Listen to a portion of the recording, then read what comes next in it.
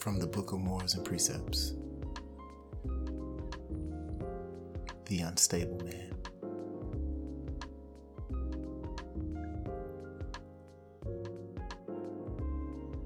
There is a man halfway between the real man and the weakling.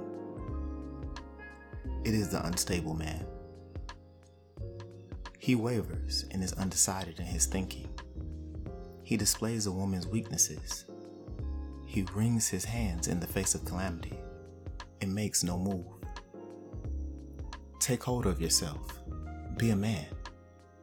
Though now you have a body given over to weaknesses, the soul within has a reserve of resolution. Call it forth, and it will serve you well. Forget the things wherein you are strong, for they need no attention.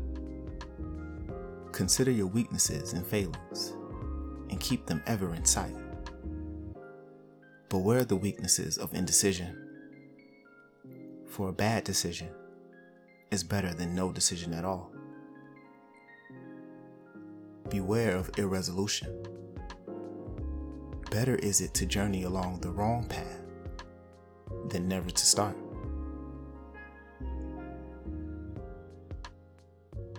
What can you call to your aid against these gray, shrouded adversaries?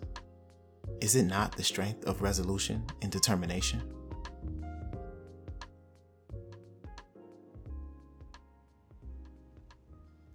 The unstable man knows he is changeable, like the thistledown, a plaything of the wind, but he knows not why. Though he knows he escapes from himself, he knows not how. O man of thistledown, be firm with yourself. Be inflexible in following a course that is right. Thus, when they learn to rely on you, the eyes of men will regard you with esteem. Set out a code of conduct peculiar to yourself, and at all times abide by it.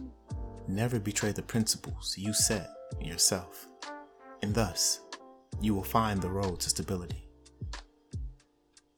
He who has no rules to abide by is like a vessel which has lost its steering oar, or an unmanned chariot.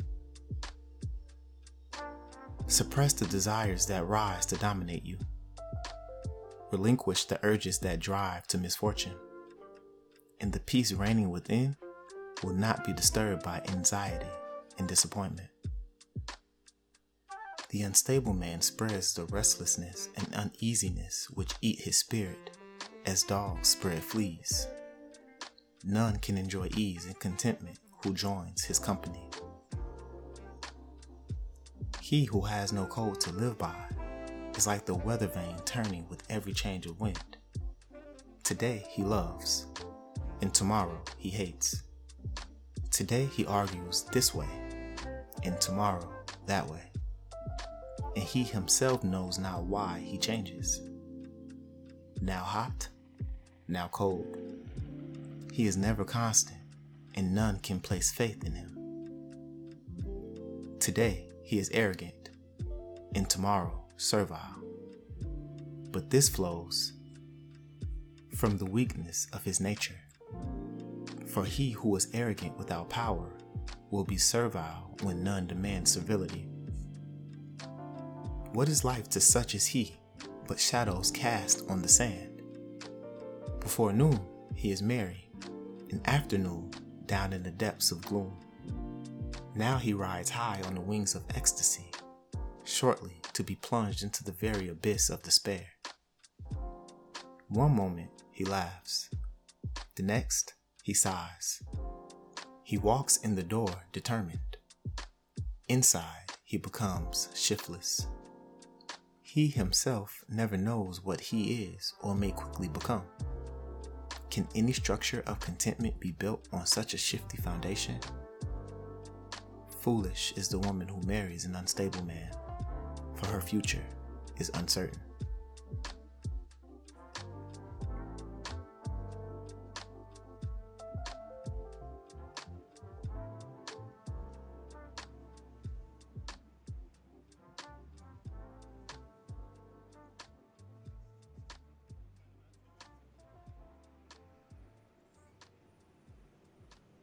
The mean man.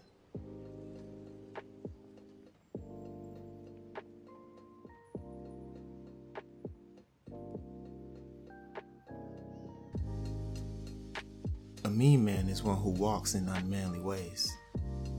He has womanly weaknesses, much magnified, without womanly virtues. He forever seeks faults in the ways of the wise and the good. He lacks generosity and compassion. He winnows the dust off his storehouse floor to save a few dirty grains.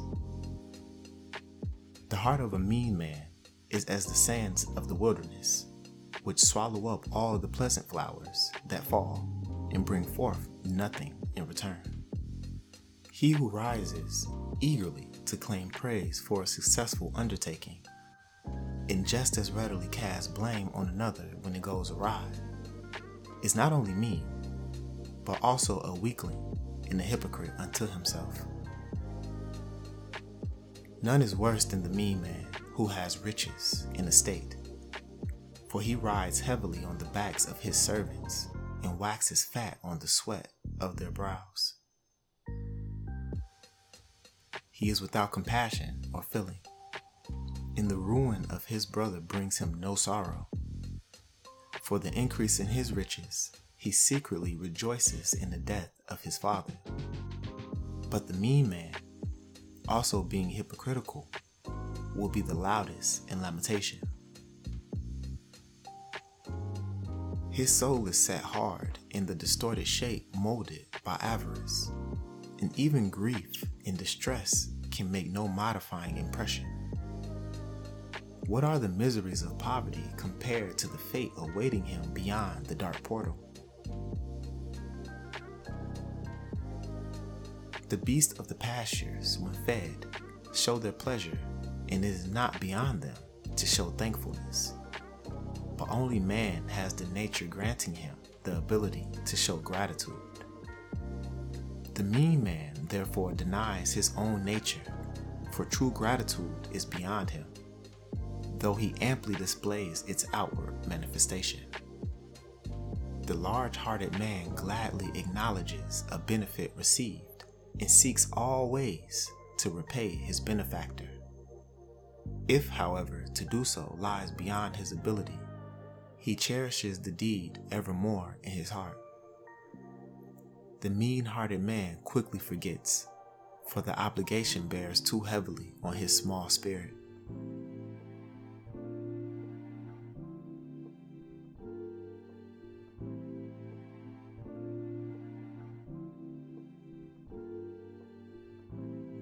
His mean heart even envies the ability of the benefactor to give, and he accepts the benefit with inner ill grace.